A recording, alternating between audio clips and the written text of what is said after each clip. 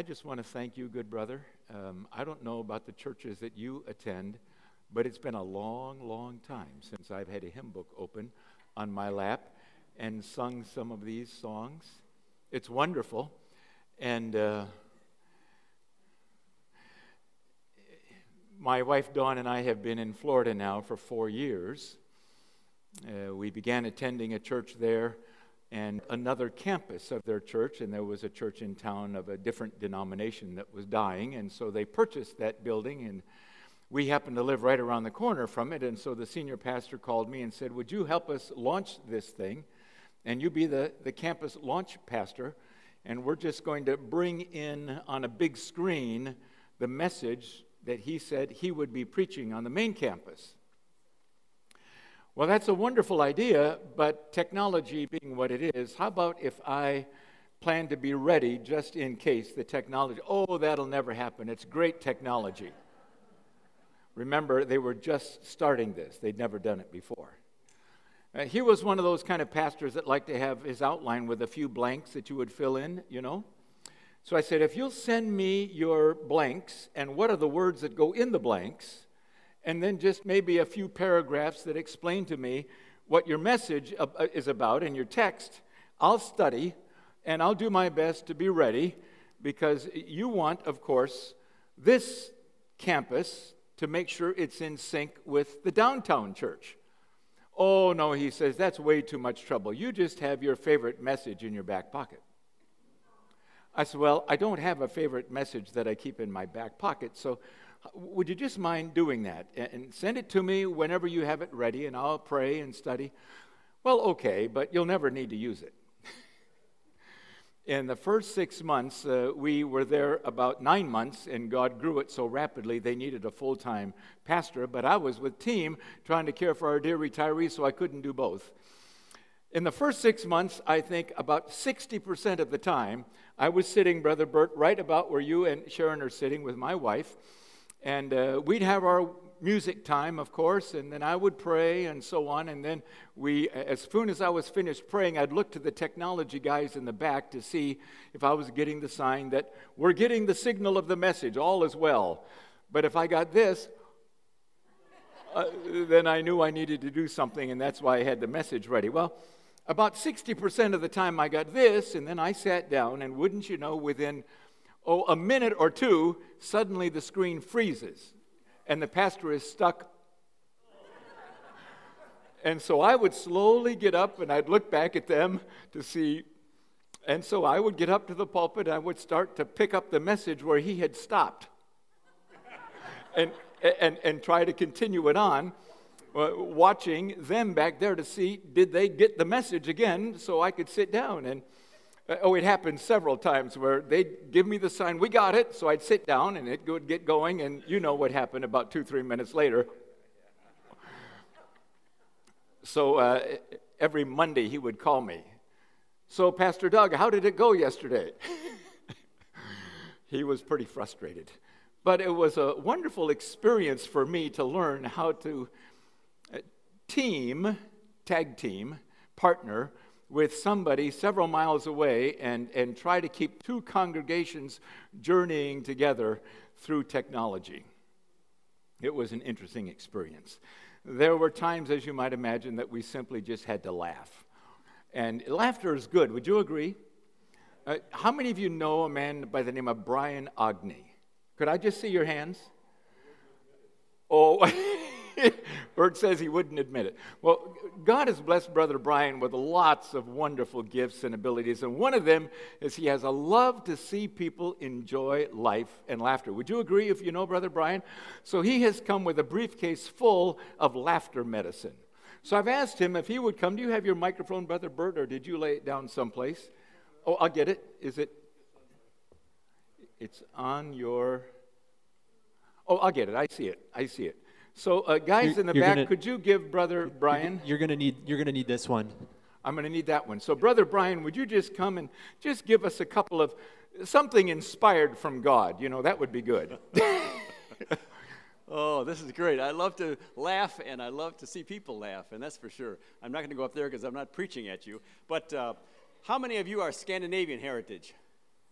Oh, that's great. It's good. You know, I said, what's the difference between a Norwegian and a canoe? A canoe will sometimes tip. We're very cheap. And then Ole told Lena, I have a couple more. Ole told Lena, my memory is getting worse. Yesterday I put on my shoes on the wrong feet. Now I can't remember whose feet I put them on. And one quick other one. Lena is sitting in the barn knitting while Ole is milking the cows. She dropped her ball of yarn, and wouldn't you know, the big mother the cat ate it. And 6 weeks later, they had a litter of mittens. That's all you get. But one for the road. One more. Ole goes to the doctor and says, something is wrong, doctor. He shows him some lettuce sticking out of his ear. And he asked the doctor, is it serious? And the doctor said, I hate to tell you, but it's just the tip of the iceberg. Amen, brother. Don't we thank God for Brother Brian? Amen. Amen. My guess is he's going to live to be 200 because God has to get heaven ready for his arrival. Because it's going to change the culture of heaven, I think, when Brother Brian and dear Barb get there. You see that I've added that's called a whiteboard. And can I tell you why? I would like to learn from you this week. So there's two sides to the board, and here's what I'd like to suggest. Before our sessions, all of them, and after our session, dear Barb Agni, Brother Brian's wife, is going to be available to you. And if you would want to, would you share with us what you have found to be some of the really significant issues that this stage of life brings you? I'll give you an example. Probably if you roll the time clock back 30 years, you were not the oldest in your family. But now you probably are or soon will be, right? That's a significant change in life when you become the most elderly, the senior person in your extended family. It also means that you have escorted your parents into glory if they knew Jesus, right? And that's a significant transition. So if you wouldn't mind, I'd like to learn from you, and let's fill this board up with significant issues at this stage of life. And dear Barb will write them down. On the other side of the board, key life lessons that you have learned through this stage of life that you would sure like your kids, the generations that follow you to understand. So I've written at the top of the board on each side what I'm hoping for. So you've come, yes, to enjoy a wonderful worship and the Word, but you've also come with a lot of life experience that could benefit all of us and certainly benefit me as I continue to try to bring God's Word to different groups of people. Would you be willing to do that? Now, let's pray together. Lord Jesus, we again thank you for the privilege of opening your Word. We thank you for the privilege of gathering in this unusual, remarkable place. We know, God, that there are many countries in the world where there is no such place. It would be against the law for this to take place. People like Brother Bert would be in jail, as would I. There are places in the world where you can't carry a Bible into a room because there's soldiers standing at the door, and if you're carrying the Bible, you're going to jail. So we've come this morning again grateful, God, very grateful for this place and the privilege of these days together. Holy Spirit, would you please speak into each of our hearts in a special way this morning? And I pray it in Jesus' name. Amen. Last evening, I invited you to have a little homework and look at Psalm 77 sometime between then and now. Did anybody see what I was asking you to look for? What's the change that takes place in Psalm 77? Did anybody find it? Yes, it happens right between verse 9 and 10, doesn't it? If you brought your Bibles, let's look for just a moment as we transition from last night to today. Looking at verse 7 of chapter 77 in the Psalms, in my translation it says, "Will the Lord reject forever? Will he never show his favor again? Has his unfailing love vanished forever? Has his promise failed for all time? Has God forgotten to be merciful? Has he in anger withheld his compassion? My goodness, those are serious questions, aren't they? And it sounds as though the person has just about come to the end of his trust in God. There's despair. In my Bible, there's some white space between the end of verse 9 and the beginning of verse 10. And that's where I invited you to spend a few minutes thinking about what happened here. Because it appears in that white space of time, he must have gone to prayer. He must have said, God, it isn't right for me to be in this desperate place because I believe in you. So help me see things differently. And it appears, do you see what you see there in verse 10? Then I thought, to this I will appeal, the years of the right hand of the Most High God. I will, what's the word? Remember the deeds of the Lord. Yes, I will, say it again. Remember your miracles of long ago. I will meditate on all your works. I will consider all your mighty deeds. Your ways, O God, are holy. What God is so great as our God? You see the dramatic change? And it happens because he stopped and he said, wait a minute, I am not going to be overwhelmed by the circumstances and the despair around me. I'm going to look back and remember the faithfulness of God through my life. And as I do that, my heart, my mind, and my eyes will be pointed up and I will worship. Amen? Do they say amen in your church? It's going to be okay here. Would you agree, Brother Bert? It's going to be okay here this week. If you've never done it before, to risk, start little. Amen. Then just maybe a little bit more. Amen. And look around, and if anybody's scowling at you, don't pay them any attention. By the time we get to the end of Friday, there's going to be amen. And you'll go back to your church, and they'll think you turned Pentecostal. But you can tell them, no. I just had an encounter with the living God. Oh, very good. Would you consider this? Nowhere in God's Word, Old Testament or New Testament, is there a person who had a genuine encounter with God and walked away saying, that was no big deal. Would you agree that every person, Old and New Testament, that has a genuine encounter with God, their lives change? Sometimes they fall flat on their face. Sometimes they're speechless. They're so overwhelmed. An authentic encounter with the living God will leave you stunned, speechless, overwhelmed, praising God. And that's my prayer for these next days.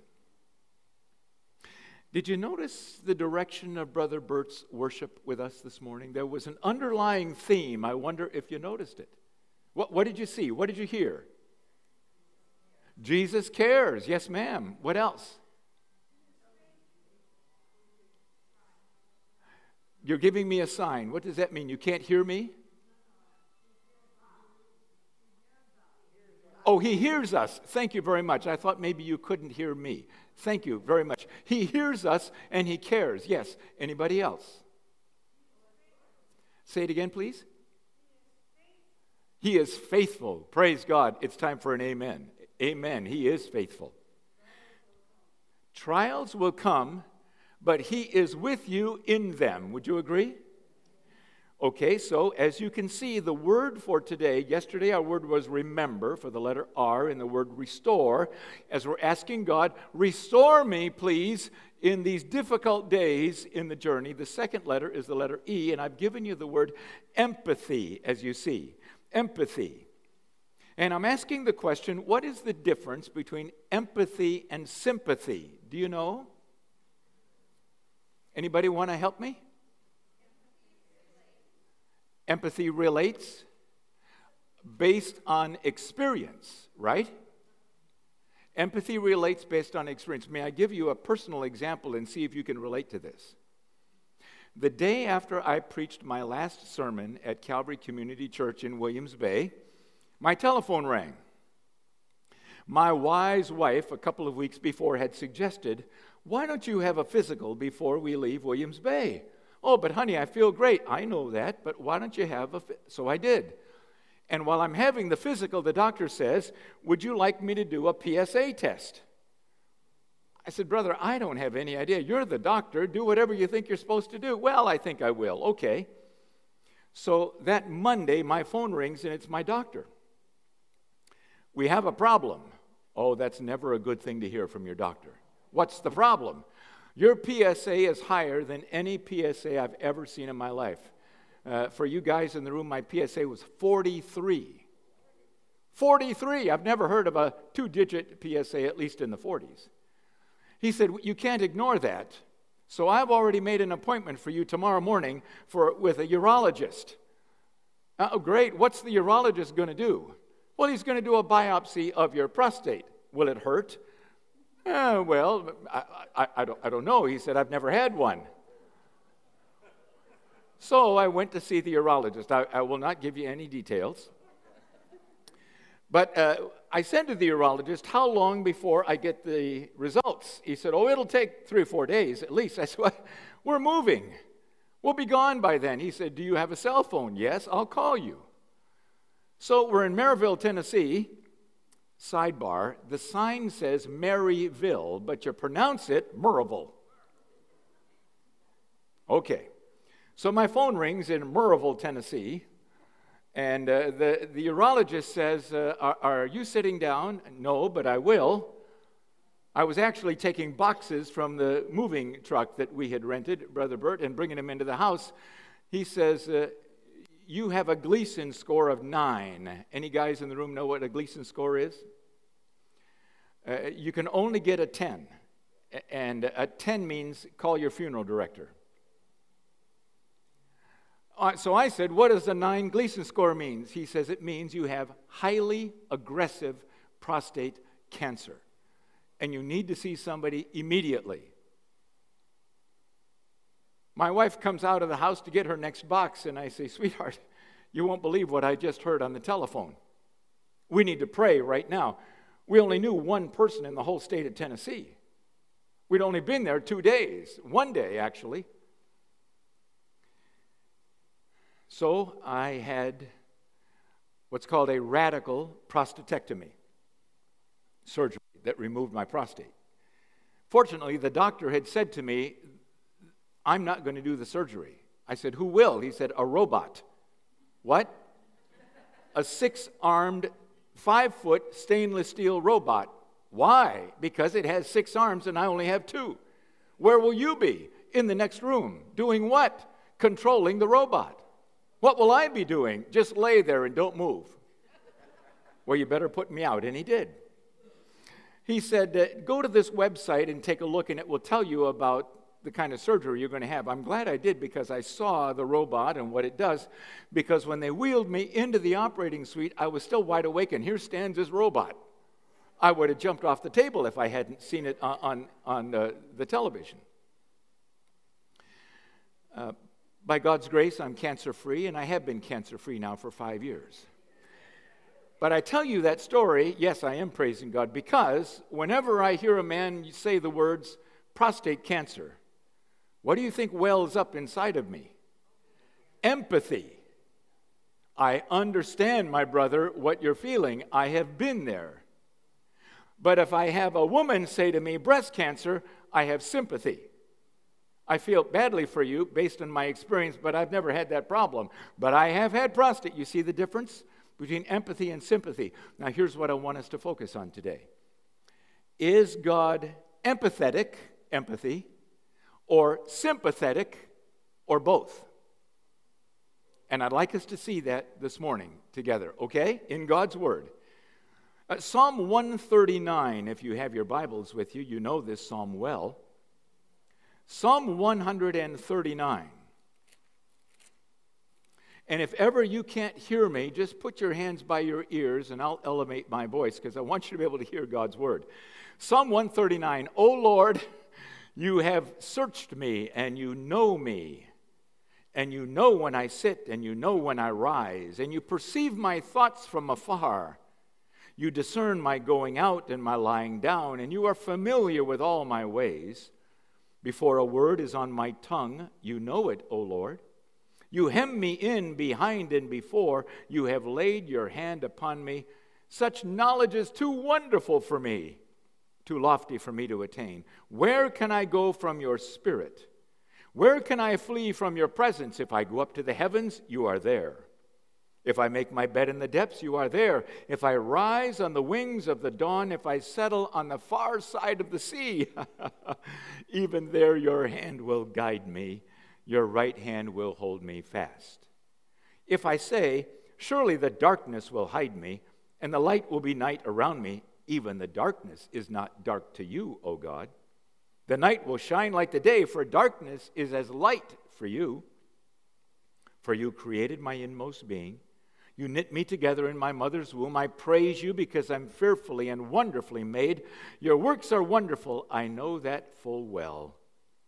My frame was not hidden from you when I was made in the secret place, when I was woven together in the depths of the earth. Your eyes saw my unformed body, and all the days ordained for me were written in your book before one of them came to be. And that's why he can say the last two verses of the psalm, search me, O God, and know my heart, and test me and know my anxious thoughts, and see if there's any offensive way in me. Now, those words can be spoken by every living human being from the days of Adam and Eve. Would you agree with that?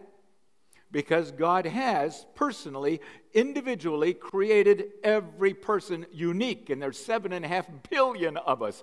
Billion of us. If you could see your fingerprints where you're sitting right now, nobody else has the fingerprints just like you. If you could see deeply into your eyes, nobody has the eye print just like you. Nobody has the exact DNA that you have. And as God was knitting you together in your mother's womb, cell by cell, tissue by tissue, moment by moment, he was making someone unique and special whom he loved before you ever knew you existed. Do you agree with that? Amen. And as you walk the journey of life and you experience painful, confusing, troubling times, does he care, or was that just nice songs that we sang?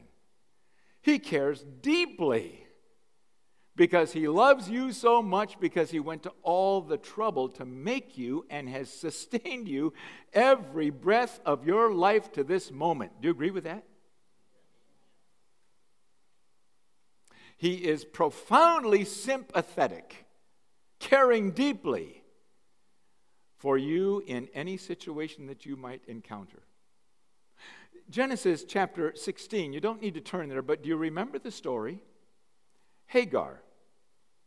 You'll remember that Abraham and Sarai had been down in Egypt for some time, and they came back from there bringing with them some Egyptian servants that they had acquired, including this woman named Hagar. You'll remember that Abraham and Sarai had received from God this amazing, miraculous promise that even though he was nearing 80 at the time, they would have a son. And that son would have an entire nation of descendants. But it wasn't happening, and so you'll remember that Sarai had an idea. Let's help God with this promise. He's obviously so busy with other people in other places, and he gave us the promise, and we know how to make babies. And so, even though it hasn't happened in all these years we've been married, let's try. And nothing happened, and so she said, well, let's try something else. In that culture, it would be permitted. Here's my servant. She can be a surrogate mother. Her child will be my child. Would you have a child with her? And you'll remember that they began that process. But then you'll remember what happened in the relationship between Sarai and Hagar. Human beings, jealousy, frustration, bitterness, so that Sarai finally says, pregnant Hagar, get out. And she goes out to the only place that she could, the desert area around there, and she's overwhelmed with grief. You remember what happens? And the angel of the Lord found her there and said, Hagar, what are you doing out here? Called her by name in Genesis 16. Hagar explains, and the angel says, go back to Abraham and Sarai. Submit to them, they'll care for you. Bear the son there and give him the name Ishmael. And her response, you are the God who sees me. As busy as you are, God, watching over the whole world and keeping the whole universe in perfect balance, you see one Egyptian woman in the depth of her pain out here in the middle of the desert, and not only do you see me, but you care enough to send an angel to encourage me. Hold on to that. Because no matter where you are in the journey, God sees you there. Do you agree? And God cares deeply about what's going on in your life there. And by the power of the Holy Spirit, God comes and He steps into your, whatever that situation is, God is here. Right? Can you say, as you look back in your life, there have been times when God did something? It could have been in a worship service like this morning. It could have been in any set of circumstances, but you were overwhelmed with the fact that God is fully aware of what's going on in my life right now. And He has come to me to encourage me, to tell me that He cares, that He understands, and He wants to hold my hand and help me in this journey.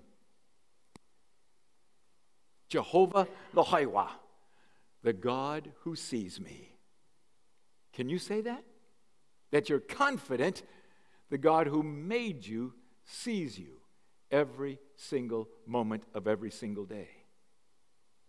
Psalm 33 says, from heaven the Lord looks down. You see it right there in your notes.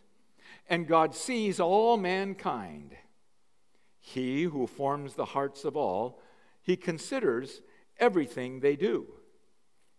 The eyes of the Lord are especially on those who fear Him, those who revere Him, those who stand in awe of Him, those who worship Him, on those whose hope is in His unfailing love. We, those people, wait in hope, for He is our help and our shield. So I've asked the question, as you can see right there, so how does God watch us? I've given you 3 examples there in your notes. Do you see them? This is fall sports season in America. It's very different from any other fall sports season we've ever had. The stadiums are empty, and everybody has masks on, and it's a little crazy, but coaches have a very important role. Do you understand what a coach does? A coach looks at an athlete, guy or gal, to see, does he or she have great potential? And what can I do as a coach to develop that potential, right? A police officer looks at a person very differently. A police officer's responsibility is to serve and protect, it used to say on the side of most police cars, right? So a police officer is watching all the activities of people to see, are we law-abiding citizens, or is there among us someone who's dangerous, who could hurt us by their behavior? And if they find such a person, a police officer steps in and says, in order to protect the rest of society, I have to deal with you. But a parent or a grandparent looks at their children or grandchildren very differently. Would you agree? Do you see what I wrote? They lovingly share life with their children or grandchildren. They mentor their children and grandchildren. They will protect their children or grandchildren at all costs. Do you agree with that? And they want to nurture their kids and their grandkids to their potential that God placed within them. Parents parent with empathy, because as you and I have been parenting, we remember what it was like when we were kids and how our parents parented us, right? And sometimes we want to do it exactly the same way, and sometimes we want to do it very differently. The point is, when you get to the place that you are now a parent, you have already walked through the journey of being parented. So you parent with empathy. So when your kids say to you, but that's not fair, your mind goes back when you said to your parents, that's not fair. And when your kids say, please, please, can I have? Your mind goes back to, please, please, can I have? Right? Am I right? That's empathy. So my question for us is, does God have empathy so that when you and I are in very difficult situations in life, we can go to God and we can say, God, you understand, not just because you're God, and not just because you've been watching the human race live these painful journeys, but because you have experienced it. So I want us to look at two places in the Bible, Old Testament and New Testament. Exodus chapter 3 is the burning bush encounter between Moses and God. Verse 4 says, and when the Lord saw that Moses had gone over to look at the burning bush, God called to him from within the bush. What did God say? Hey, you. No, God said, Moses. God called him by name in whatever language it was that he spoke at the time, I presume Egyptian. Moses wrote this as a personal memory. What God is saying is, young man, I know you better than you know you. Because I've been watching your life from the day that you were born, because I know you even before that. I know everything about you. Moses, Moses. And Moses' response was to a burning bush who's talking to him, here I am. I'm so grateful he didn't run. And God says, don't come any closer, take off your sandals. The place where you're standing is holy ground. What was Moses learning right there about God? God is holy. Unlike any other deity, unlike the idols that the Egyptians used to worship that he observed many, many times, this God, even though you can't see him, is a holy God who knows you and everything about you, Moses. Therefore, you can trust him in whatever he's going to tell you. Take off your sandals, you're standing on holy ground. And then it's as though God is saying, I know what you're thinking, so let me tell you a little bit about myself, Moses. I am the God of your fathers, the God of Abraham, Isaac, and Jacob. And of course, Moses would recognize that immediately. That's my heritage. He was born, you'll remember, into the tribe of Levi. He knew his heritage, and God is saying, I'm an eternal God. I was there for Abraham and Isaac and Jacob. God is saying, I'm a personal God. I've been walking the journey with your ancestors. God is saying, I'm a covenant-keeping God because I made a covenant with Abraham and I have kept it. This God, eternal God, holy God, covenant-keeping God, creator God who made you, Moses, this God has come to meet with you. Why? Because I'm a sympathetic God, but I'm also an empathetic God. Look, I have seen the misery of my people. I have heard them crying out because of their slave drivers, and I am concerned about their suffering. If you like to underline in your Bible, underline that.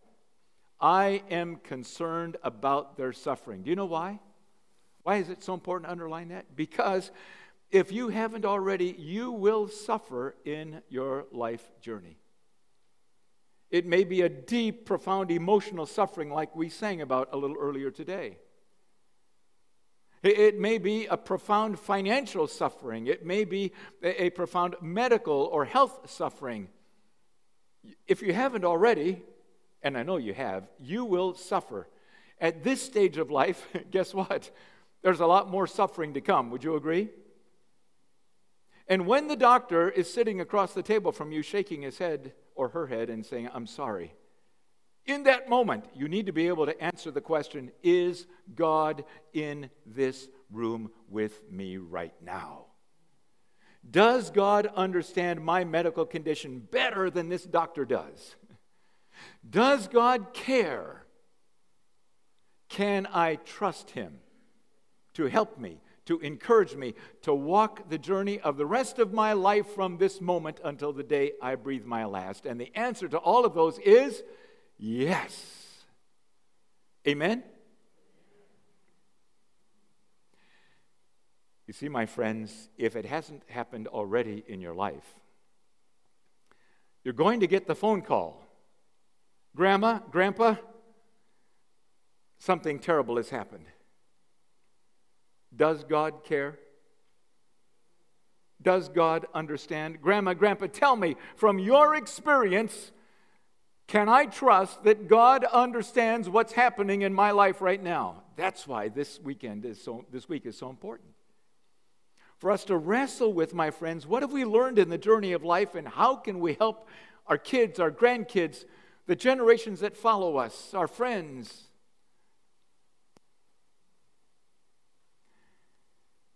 I've seen the suffering. I've heard their cries. I care. I'm concerned, so I have come down to do something about it, to rescue them. Amen? Hold on to that, because God loves to step into the practical, real stuff that causes us confusion and pain. Now, I want to invite you to turn to the New Testament. Hebrews. There's 2 scriptures listed there in your notes, and I'm going to give you a third one. Those of you who have been a little bit on the journey with me and have heard me open God's Word with you in the past, you'll remember that there are times when I tell you about fresh beans in the soup. What that means is, as I continue to study, since the outline has been written, guess what? God says, you missed something. Let me give you something fresh. So I've got a third verse, fresh beans in the soup for you. Now here's what's really important. We've been looking at powerful Old Testament scriptures, very powerful, very true, that speak to us about God, His greatness, His unlimited understanding of us. Sympathy. But now I want to show you how God has empathy for us. And that is seen in the person of Jesus Christ, because God came here to this planet. He put on human flesh. You know the Christmas story. You know the Gospels. The powerful truth of these 3 verses in Hebrews is, whatever you experience in life other than sin, Jesus can say, I've been there, and I've experienced it, and I understand. Am I right? You ever come to a situation and you feel as though your friends have abandoned you? Do you think Jesus can say, I know how that feels?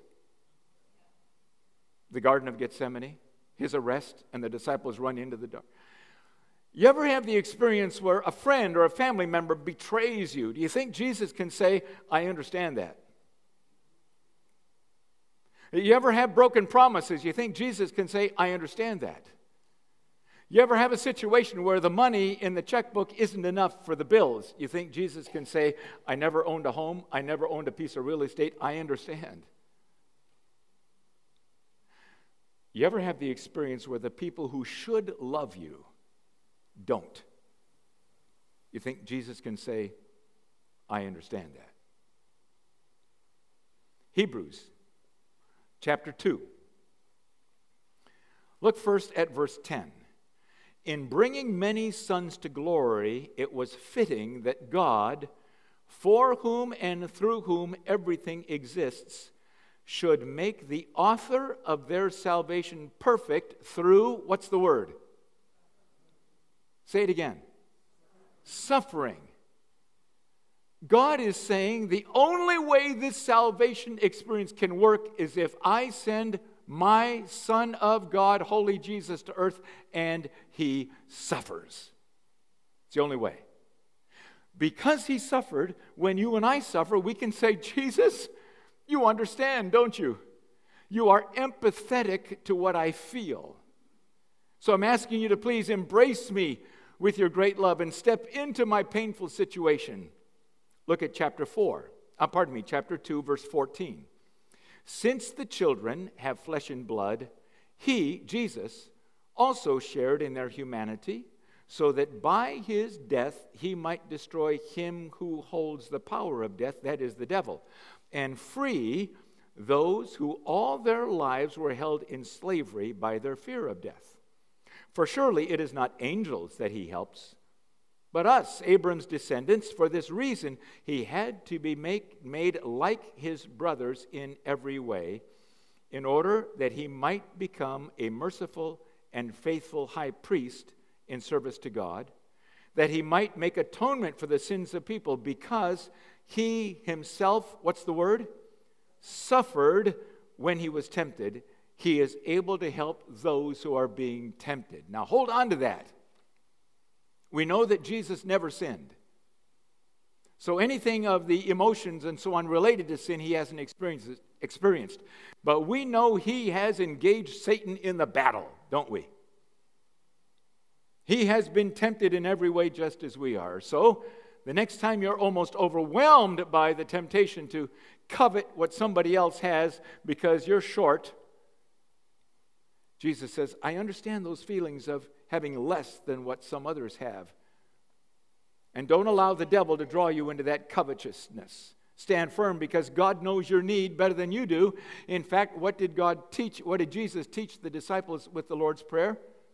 Just before he starts the Lord's Prayer, he says to them in Matthew chapter 6, verse 8, your Father knows what you need even before you ask him. Ha ha ha, amen. Chapter 4, therefore, verse 14, since we have a great high priest who has gone through the heavens, Jesus, the Son of God, let us hold firmly to the faith we profess. For we do not have a high priest who is unable to sympathize with our weakness, but we have one who has been tempted in every way just as we are, yet was without sin. May I show you something interesting? I'm reading from the old NIV. There is a new NIV, and guess what that word sympathize is in the new NIV? Empathize. They changed it from sympathize to empathize because the more deeply they dug into what is the author of Hebrews saying here, they understood. Jesus not only cares, but he cares by experience. Jesus is able to say to you and to me, I understand because I was there. I lived on planet Earth. I've experienced what you've experienced. That's very powerful. Would you agree? Yet he was without sin. Verse 16, let us then approach the throne of grace with confidence, so that we may receive mercy and find grace to help us in our time of need. Now, here's the fresh bean for the soup. Are you ready? Chapter 5, probably very same page of your Bible. Look at verse 7. During the days of Jesus' life on earth, he offered up prayers and petitions with what? Loud cries and tears to one who could save him from death. And he was heard because of his reverent submission. Loud cries and tears, what does it mean? It means Jesus' heart was being broken. It means life was painful. In the Garden of Gethsemane, he was in such agony that what did he sweat? Drops of blood. His forehead was hemorrhaging because of the intensity of the attack that he was under and the weight of understanding what he was going to have to go through as he would receive upon him the wrath of God for the sins of humanity. It was almost overwhelming, so he cried out, is there any other way? Not my will, but yours be done, right? You see the power of this verse, my friends? So the next time that you find yourself and the burden of life is just so heavy you're on your knees and you can't hardly move, you can't even find the words to express how your heart is so broken, Jesus says, let me kneel right beside you and put my arm around you because I understand. I was there too. When we sang that song earlier, Brother Bert's voice cracked just a bit in one part of the song. Did you notice?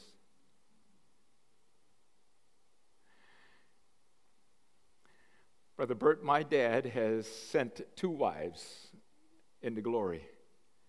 No, we haven't lived polygamy in my family.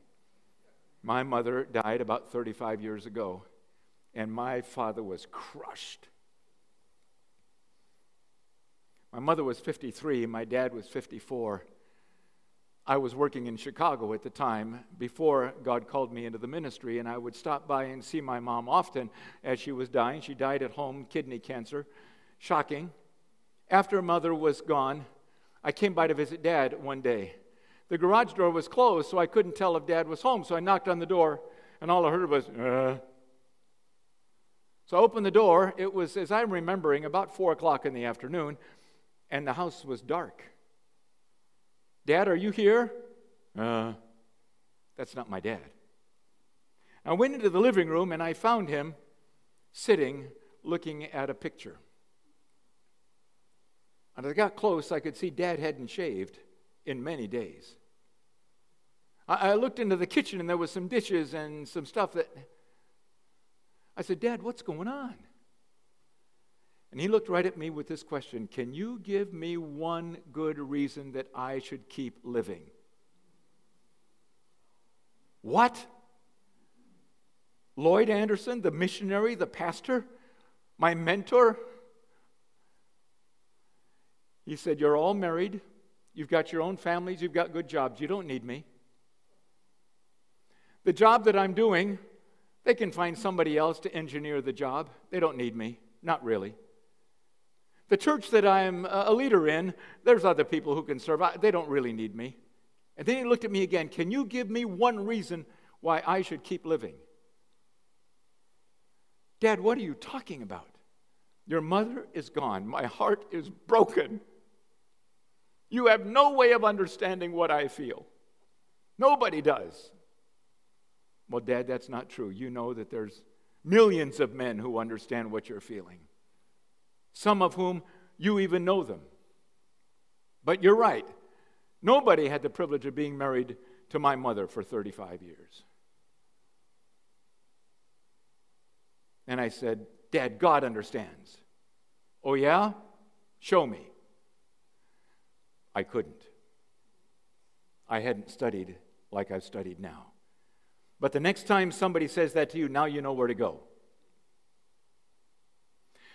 By God's grace, God brought a missionary widow who had lost her husband within 30 days of my dad losing my mother, Joyce Dresselhaus, a team widow, and God brought them together, and they had 32 years together, and my father has escorted her to the threshold of heaven a few years ago.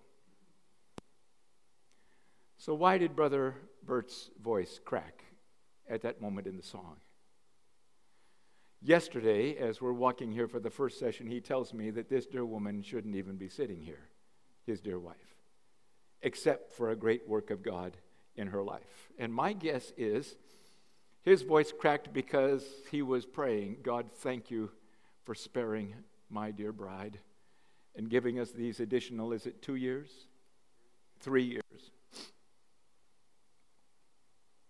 But dear Brother Bert, I want to tell you that if God had not done that, Hebrews chapter 2 tells us that Jesus would be there with you as he is with anybody else in this room who has experienced the broken heart that brought our dear friend to tears. Look at it again. During the days of Jesus' life on earth, he offered up prayers and petitions with loud cries and tears, his heart breaking, to the one Almighty God who could save him from death. And he was heard because of his reverent submission to the sovereignty and the authority of God. Although he was a son, he learned obedience from, what does it say? What he suffered. And once made perfect, he became the source of eternal salvation for all who obey him. Through his suffering, he became our Savior. And may I say it this way, not only our Savior, but our empathetic Savior. So when you and I pray, we can say, Lord Jesus, I'm so glad you understand the burden that I'm carrying, the pain that I'm feeling, the questions that I have. That's why I'm coming to you, my empathetic Savior. Amen? I have a song for you. And while this song is playing, I want you to be able to talk to the Lord Jesus. Have you ever heard of the Collingsworth family? They have a wonderful song that says, if it matters to you, it matters to the Master. You ready, men?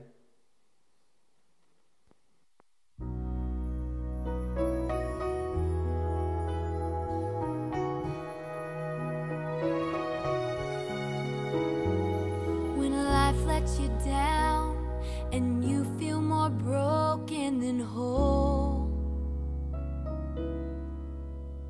when the wounds go deeper than words and you can't tell a soul, I may not know what you're going through, may not can make that high mountain move, but one thing I found that I really want you to know: if it matters to you, it matters to the Master. He wants to share the burdens you bear, whisper peace when your world gets shattered. If it's your greatest joy or your deepest pain, or you're really needing an answer, if it matters to you, it matters to the Master.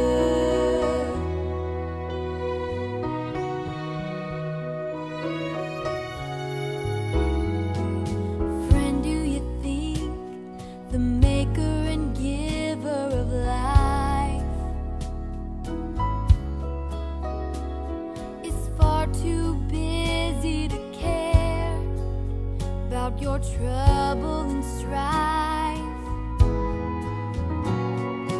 He sees the sparrow that falls to the ground, and he hears the tears that don't make a sound.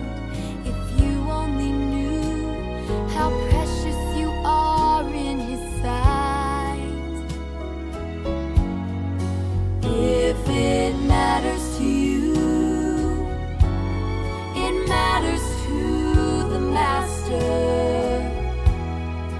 He wants to share the burdens you bear, whisper peace when your world gets shattered. If it's your greatest joy or your deepest pain, or you're really needing an answer, if it matters to you, it matters to the Master. If it's your greatest joy or your deepest pain, or you're really needing an answer, if it matters to you, it doesn't only matter to you. If it matters to you, it matters to the Master.